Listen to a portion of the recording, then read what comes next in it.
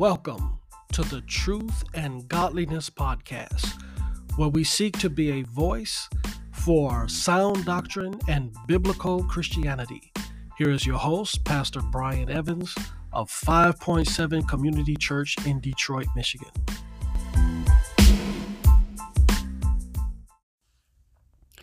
Well, hello, and God bless you.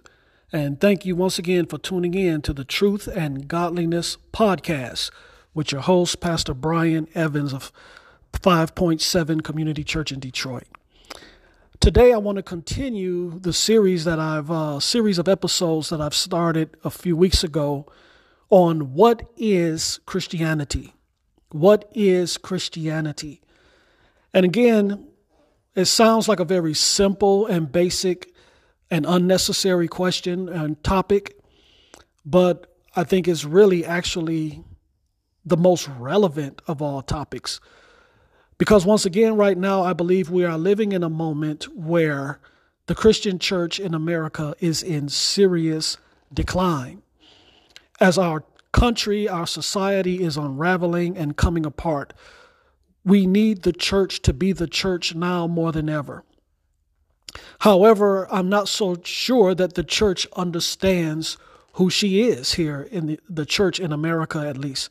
And again, this is not an absolute statement that applies to all churches and all Christians. God still has his faithful remnant. However, for the most part, the church is in a very sad state right now, and we need revival. The church needs revival. Every true Christian should be praying for revival, that God would cause there to be an awakening in our land, that God would pour out his spirit, that God would revive his people, and that his church would be salt and light in the midst of our generation during this time of darkness. But as I've said before, true revival does not happen apart from a revival in hunger for the word of God. Revival does not happen apart from faithfulness to the truth of God's word.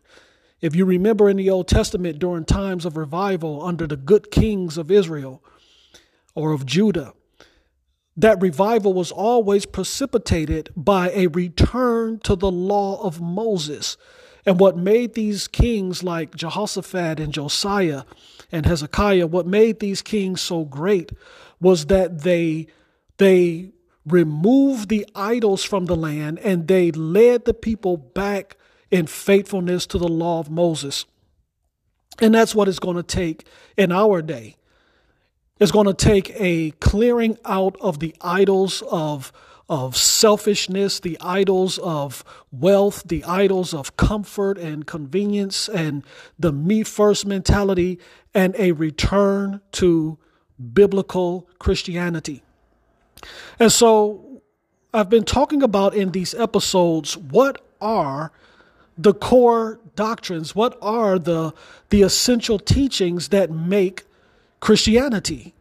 What are the things that we must believe, teach, and emphasize in order for our churches to be considered faithful churches, teaching true, faithful, biblical Christianity? In the first in this series, we talked about the supremacy of God. In other words, Christianity starts with God. It doesn't start with man and how important he is and how what his needs for happiness are and all of that. Christianity begins with God. It's the whole foundation of the Christian faith is the knowledge of God, that he is the creator and that he made all things for his own glory. But then we talked about, secondly, the doctrine of the Trinity. How that the God we've been created by and the God whom we are to love and to know and to worship is the triune God revealed in Scripture as God the Father, God the Son, and God the Holy Spirit. And that in knowing this God and being able to glorify this God, we must come to know God as he reveals himself as Father, Son, and Holy Spirit working together in the work of man's salvation. The Father is the one who ordains and decrees whatsoever comes to pass.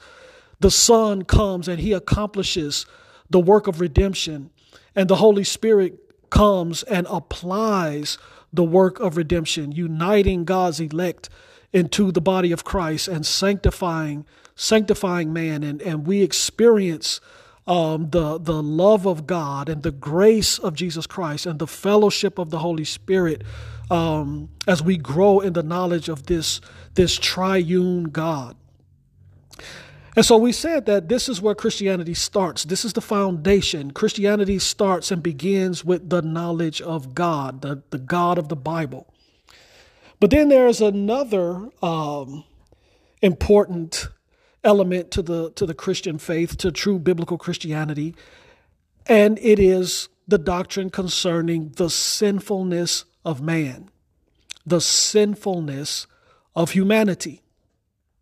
And let me just preface what I'm about to say on this subject by saying this. If you think about it, what is the main message of the Bible? What is the central message of the Bible? We say that the central message of the Bible is called the gospel. When Christ came into the world, he came proclaiming the gospel. Gospel means good news. And so the central message of the Bible is good news, the proclamation of the good news that God has sent his son, Jesus, into the world to redeem humanity. But now here's the thing. In order for us to appreciate the Christian message as good news, it implies that there is some bad news that we need to understand first. You can't appreciate something as good news when you haven't first heard the bad news. You know, if you were born into a perfect world where no one ever got sick and no one ever contracted cancer, and then somebody come up to you and said, "Hey, I just found a cure for cancer." Well, that's not really good news. You know, you're not really interested in that because, hey, who needs a cure for cancer? Nobody has it. And it's the same thing here with the good news of the gospel.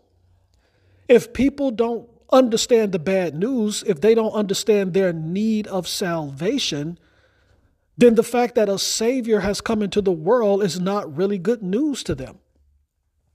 And I really believe that this is one of the major problems in American Christianity today, is that we have lost sight of what the Bible teaches about the sinfulness of humanity and of our need of salvation, our need of redemption. Another place in which I see and recognize this reality is, again, there's another topic that is associated with the gospel in the Bible, and that is that of joy. Especially when you read the Old Testament prophecies about the coming of the new covenant and about the salvation that the Messiah would bring. When the Messianic kingdom is described in the Old Testament prophets, it is always associated with joy and with great rejoicing, especially in those great prophecies in the book of Isaiah, where Isaiah prophesies about the Messiah and his coming kingdom. Notice how often Isaiah talks about the joy that will fill the earth and the rejoicing that would characterize his people as they experience their salvation. But again, why is there so much joy among God's people under the new covenant? Because they have been redeemed. They have been saved. A person who is on their way to destruction will rejoice at being rescued from that destruction. But ask yourself this question: when you look at the church today, when you look at Christian people today, do you see joy as the common inheritance among all Christians in America today? Do you sense real, genuine joy? Does joyfulness characterize the American Christian church today?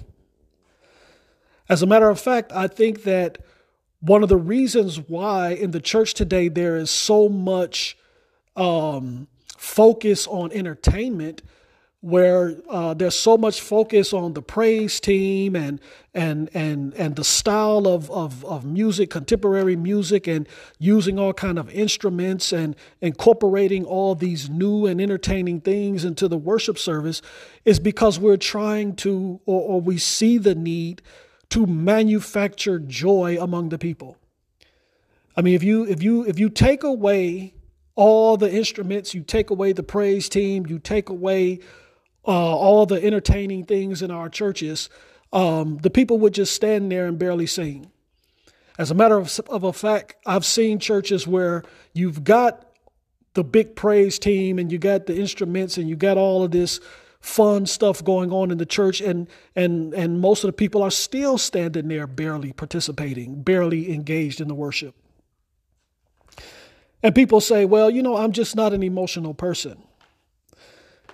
And though it's true, not all people are emotional. Not all people express their emotions the same way. That's true. But I don't think that's the reason why people stand still in worship and are not engaged and don't express joy.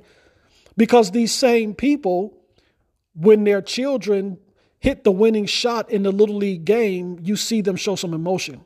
Have you ever seen a parent with their kids and their kids walk across the stage at a graduation, or their kids make a good play on their sports team league, or either these people are into sports and their favorite team is winning or their favorite team loses in the playoffs? Have you ever seen them show no emotion in those scenarios? No. So we do get excited and show emotion about the things that we are excited about. Why is it that in the Christian church today in America, we have to have all of these carnal means to try to manufacture emotions and joy out of people? Why don't it just come naturally? Again, I believe one of the main reasons for this is because we don't appreciate what it really means to have been saved and delivered from the wrath to come. And a lot of that has to do with the culture today. This whole idea of the sinfulness of humanity, that human beings are born sinful and radically depraved. This is such an obnoxious teaching in our culture today. It's not popular at all. And I think even in the Christian church, it's something that we find reprehensible. We don't talk about sin in the church today. And I think, again, one of the main reasons for this is it goes so counter against the stream of the culture.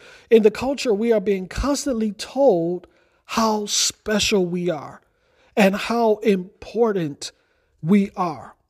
We live in a humanistic society where man is at the center of everything and man's happiness is the most important thing.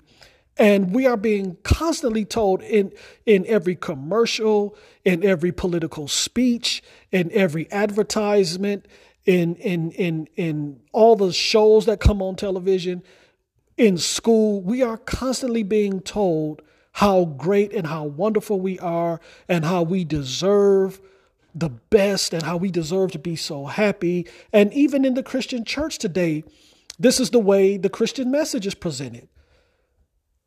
When you go to the typical church today, the pastor does not tell you that you are a sinner and you are God's enemy. And if you don't repent and be saved, God is going to judge you in his wrath and you will be eternally punished in hell because you're sinful and you are evil in his sight and you are in need of his saving grace. Preachers don't talk like that anymore. What they tell people is God has a wonderful plan for your life and God loves you so much that he gave his son to die for you. And God wants to bless you. But in order for him to bless you, you need to surrender your life over to him. Well, again, why should I surrender my life to God? If I don't see myself as a sinner on my way to hell, why should I surrender my life to God?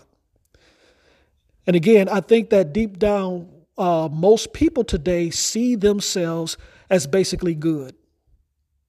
Most people see themselves as basically good. When you talk to people about the Christian message today, and we talk about the need of salvation, the thing you hear people say over and over again is, well, God knows my heart. I try to do the right thing. I'm a good person. I'm a good person. Yeah, I make mistakes and so forth and so on, but I'm a good person. And what we do is we compare ourselves with people who are worse than us. I don't do the things that this person do. I don't do the things that this person do. I'm a good person. And I think most people in the church see themselves that way also. We think that, yeah, okay, I'm not perfect. I've made some mistakes, but I'm basically a good person. And so we don't see salvation. There's no sense of desperation. We don't see ourselves as people on a sinking ship about to be drowned with no hope of salvation unless God comes down and save us. When you think you're entitled to something, then there's no joy if somebody gives you something that you feel entitled to. And I think that's one of the reasons why you don't see much joy among Christians in the church today. Because we think that a relationship with God is something we're entitled to. As a matter of fact, a lot of people today think that they're doing God a favor by giving him some of their life. It's kind of like, and again, a lot of preachers is responsible for this, because it's a lot of the preachers and the pastors who present God this way, making God out to be this desperate God who, he just wants to have a relationship with you so bad, and won't you just please surrender your life to God and let him into your life. And so it's like we're doing God a favor by giving him some of our time.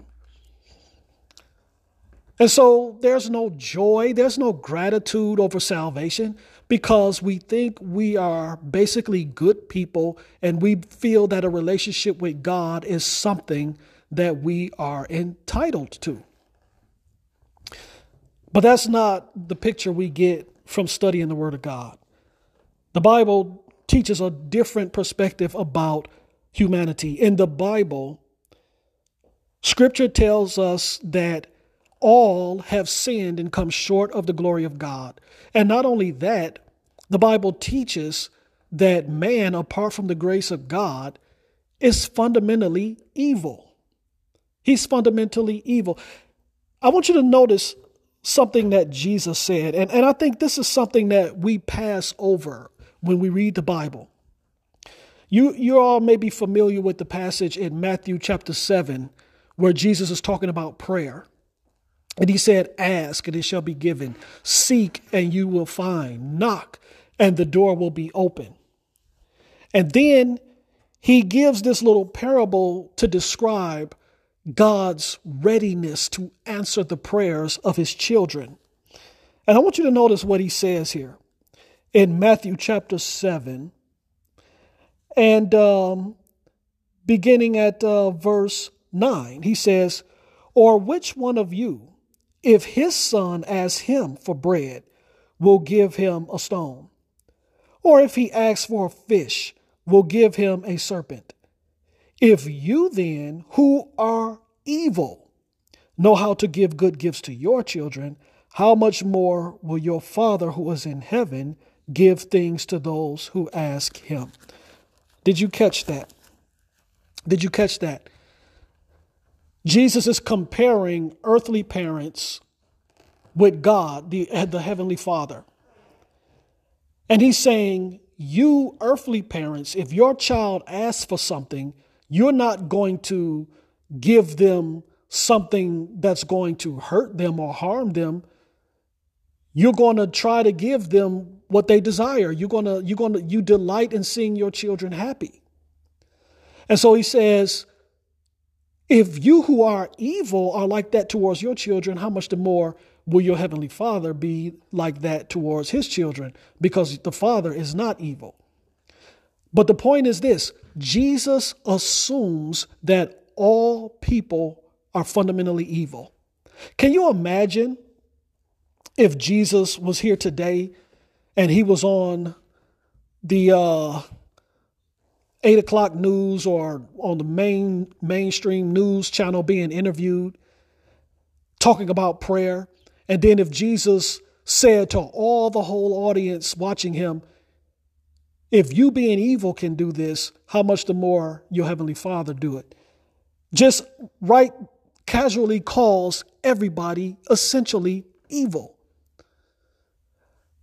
But again, these are the words of Jesus Christ. And he's saying here that human beings, and he takes it for granted that this is common knowledge. He takes it for granted that they understand this. But this is not just something that Jesus mentions here. This is the fundamental teaching of the Bible from beginning to end. That human beings, without exception, are fallen, sinful, and evil, radically depraved. And I think that this is one of the main things that the Bible is trying to teach us, even from the beginning. If you look at the book of Genesis chapter 1 starts off with the creation. God creates the heavens and the earth. He creates man and woman. In Genesis chapter 3, what is the first thing we see happening then as the story shifts from focusing on God, the creator, and it begins to focus on Adam and Eve, our first parents, the first human beings? What is the first thing we see Adam and Eve doing? Rebelling against God. What is the first thing we see happening among Adam and Eve's first children? Cain and Abel. Cain gets jealous of his brother Abel and murders him. And then notice the flow of Genesis leading up to the flood, to Noah's flood. There's two genealogies there in Genesis chapter 4 and in Genesis chapter 5. In Genesis chapter 4, we get the genealogy of Cain. I can't remember if it's 4 or 5, but we get this genealogy of Cain. Cain represents those who follow the way of the devil, the wicked among humanity.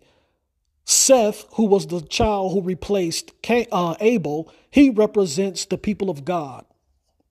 But when you read the genealogy of Cain, what you see is this digression of human wickedness. You see this digression of human wickedness until we get to Genesis chapter 6, and then we see the whole world now is full of evil. It started from Cain, and then it just multiplied throughout his descendants until the whole world became full of evil.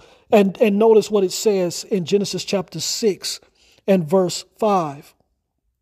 In Genesis 6 and 5, it says, "The Lord saw that the wickedness of man was great in the earth, and that every intention of the thoughts of his heart was only evil continually."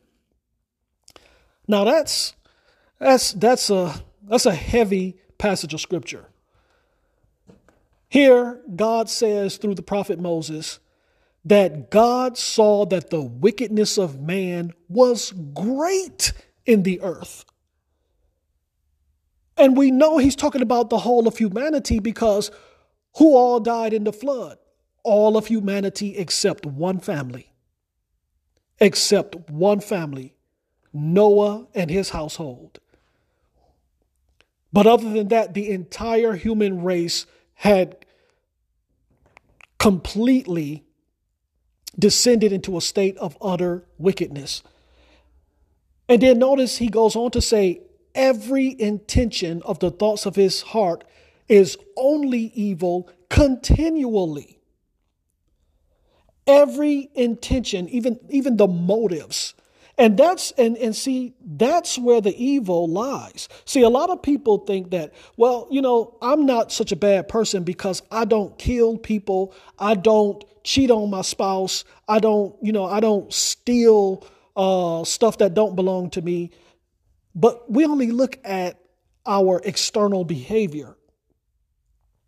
But notice here in Genesis 6 and 5, it's talking about the intentions of the heart. And Jesus revealed that to us in the Sermon on the Mount. That evil is not just the outward act, it is also the inner motive of the heart. The man who looks on a woman with lust in his heart has already committed adultery with her in God's eyes. The person who hates his neighbor is a murderer in God's eyes. So that's why the Bible could say that every intention and thought of man is only evil continually. Because think about this.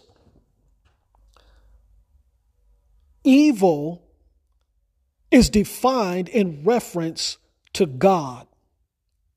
A lot of people think that I'm not evil, I'm not such a bad person because I do good things. But here's the thing. We are not only obligated to our neighbor, we're not only obligated to our families, but first and foremost, we're obligated to God. And this goes back to my first episode in this series about the supremacy of God. Remember, we talked about the 10 Commandments, the structure of the 10 Commandments. Before the 10 Commandments says, before the commandments forbid us to sin against our neighbor, first it forbids us to sin against God. The first 4 commandments tell us our duty towards God. And Jesus sums it up by saying that the sum of the law is you shall love the Lord your God with all of your heart, mind, soul, and strength. So what that means is true righteousness, true goodness begins with loving God with all the heart. And loving God with all the heart expresses itself in a life of obedience and worship and faith and service. The heart that loves God does all things to please God. And so whatever we think and whatever we do, if the glory of God is not the aim, then it's evil. If we do things for our own prideful desire to be praised in the eyes of men, if we do things in order out of the fear of man, or to gain gain favor with man, or we do anything other than for the reason of obeying and pleasing and glorifying God, then it's evil in the sight of God. Because here's the thing, whatever you are aiming to please, if it's not God, it's an idol. If you're aiming to please yourself, if you're aiming to please your children, I'm talking about ultimately. There's nothing wrong with wanting to with loving people and having a desire to make people happy in a lawful sense. But that can't be the ultimate aim. The ultimate aim is to please and glorify God. The scripture says, whatsoever is not of faith is sin. So whatever we do, if it's not done out of obedience to God, it's sin.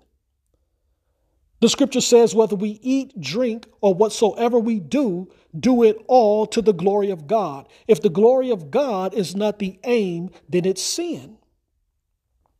So the reason why the word of God could say in Genesis 6 and 5 that the intentions of men's heart is only evil continually is because in everything that man does, his motive is not to glorify God. His motive is not to obey God. In everything that human beings do, their motive is to please self or somebody else, not God.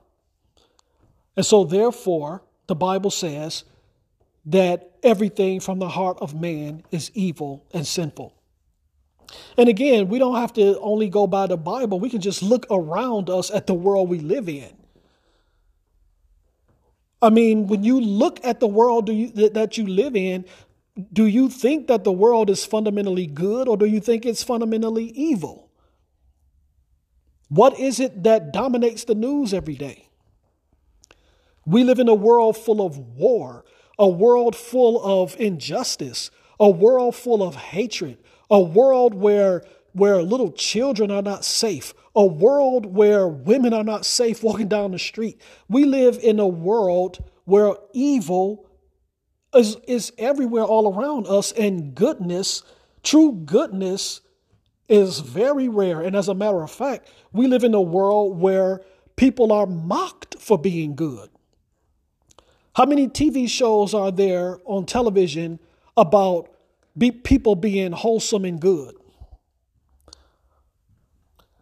You don't see too much of that because nobody would watch it. It's not entertaining. We want to see the bad side of humanity because that's what entertains us. And so the scriptures teach this clear doctrine, and this is an essential aspect of biblical Christianity. Any expression of the faith that does not teach about the fallenness of humanity and the evilness of humanity and his utter inability to save himself is not a true expression of the Christian faith. And as I said earlier, the gospel makes no sense apart from what the Bible teaches concerning the sinfulness of humanity. And again, some people say, well, this doesn't describe me. I'm not a bad person. So, this doesn't really apply to me. But again, I think Romans chapter 3 sums it up beautifully. I don't know if you can call anything about the doctrine of sin beautiful. But notice what the Bible says in Romans chapter 3, beginning at verse 9. In Romans chapter 3, beginning at verse 9, it says, "What then? Are we Jews any better off? No, not at all. For we have already charged that all, both Jews and Greeks, are under sin. As it is written, none is righteous, no, not one. No one understands. No one seeks for God. All have turned aside together. They have become worthless. No one does good, not even one. Their throat is an open grave. They use their tongues to deceive. The venom of asps is under their lips. Their mouth is full of curses and bitterness. Their feet are swift to shed blood. In their paths are ruin and misery, and the way of peace they have not known. There is no fear of God before their eyes." Now that's the biblical verdict on the human race. There is none righteous, no, not one. Not one. And brothers and sisters, before we can understand the New Testament message of the grace of God, we have to understand what the law of God in the Old Testament reveals about humanity, that there is none righteous, not even one. That's the whole purpose that God gave the Ten Commandments, to expose our sinfulness and to show our guilt before a heavenly God and our utter need of God's grace for salvation. And so, brothers and sisters, I think, again, this is very important when we think about what is true biblical Christianity. And if you just put this episode in context with the two episodes prior to it about the supremacy of God and about the Trinity, and then now looking at the sinfulness of humanity, From the get-go, what you see is that Christianity is a faith which shows us a very big God and a very small man. Christianity puts forward before us a big God who is infinite, eternal, and unchangeable in his being and in all of his perfections. A God who is sovereign, a God who is independent and in need of nothing, a God who is infinite and eternal and exists in the Father, Son, and Holy Spirit. But then the Bible puts before us also a humanity that was made in the image and in the likeness of this great God. But the humanity that was made in the image and in the likeness of this infinite and eternal God, that humanity has fallen into sin. It is not what it was created to be. Our first parents rebelled against the Creator. And as a result, the image of God in us was marred. The image of God is still there. We're still made in the image of God. That's why you still see some decency and some noble things about humanity, because we're still made in the image of God. But that image of God has been greatly marred in all human beings because of sin. We are born into the world. Read Romans chapter 5, beginning at verse 12. And it explains to us how that we were born into sin as a result of Adam's disobedience. We were born into this world partaking and sharing in his guilt. But not only that, we were born in this world with a nature that is utterly corrupt and depraved. And for that reason, Jesus could look at his audience and say, "You are evil." Because that is the fundamental nature of human beings. We are evil, and that's why today is no different than in the days of Noah. The wickedness of man is great in the earth. And if we don't teach this, brothers and sisters, we're not teaching real Christianity. And if we're not teaching this, then there is no need for the gospel of God's grace.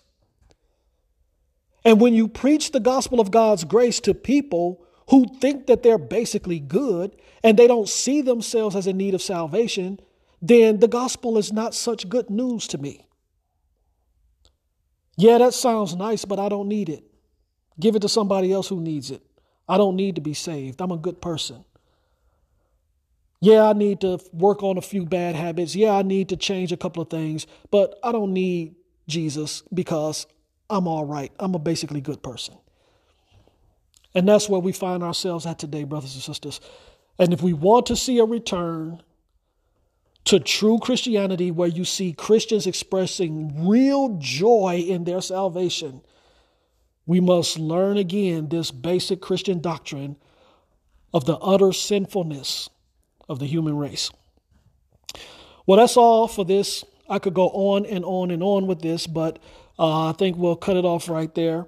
And we'll be back next time to explore again the other doctrines which show us what is true Christianity. God bless you.